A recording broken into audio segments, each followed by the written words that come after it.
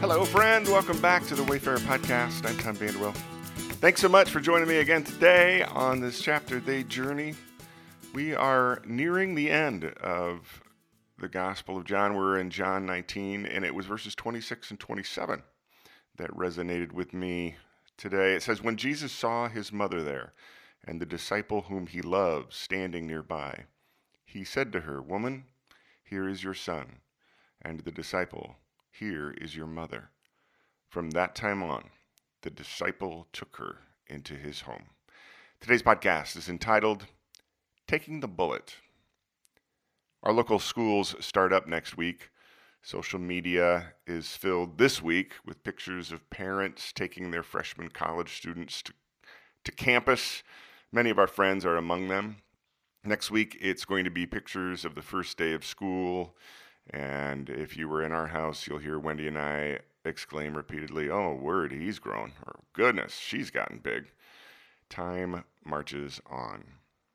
I can remember my parents commenting many years ago about reaching the point in their life journey when they, this is the way they put it, they dodged the bullet, which meant they had added up in their heads the number of children of friends and relatives who along the way they had agreed to take in if the parents met with an untimely end. It was a big number, and my parents are good people. So when it finally came time that it was clear that they weren't going to be taking in any other children, they had dodged the bullet. So fast forward to today. It's Wendy and me watching the children of our friends and relatives becoming young adults, coming of age. We're beginning to recognize that we are getting ever nearer to that same dodge the bullet milestone. Today's chapter records the torture, death, sentence, crucifixion, and death of Jesus. And as I continue to follow the theme of identity that's woven through John's biography, there were two things that stood out. The first is the power play happening between the religious leaders who could not legally execute someone under Roman law and the Roman governor, Pilate, who knows that Jesus was not guilty of anything deserving death. Having been politically railroaded into sentencing Jesus to crucifixion, Pilate had a sign made that identified Jesus as King of the Jews in 3 languages, and he placed it on Jesus' cross. Now, he certainly did it to insult the religious leaders. Mission accomplished.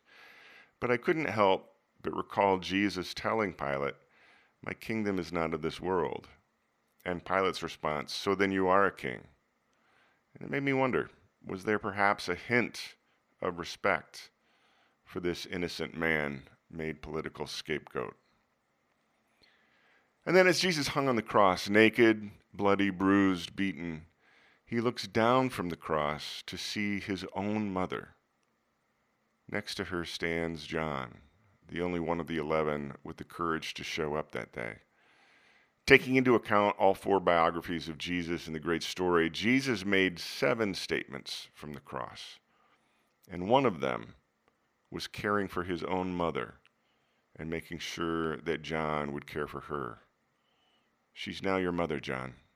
And Mom, he's now your son." So in the quiet this morning, I think about the roles we play in the lives of others and the way that changes over time. Last week, Wendy had coffee with Kennedy, the daughter of our friend who's heading to college today. Wendy presented her with a ring earlier this week. It was kind of a rite of passage.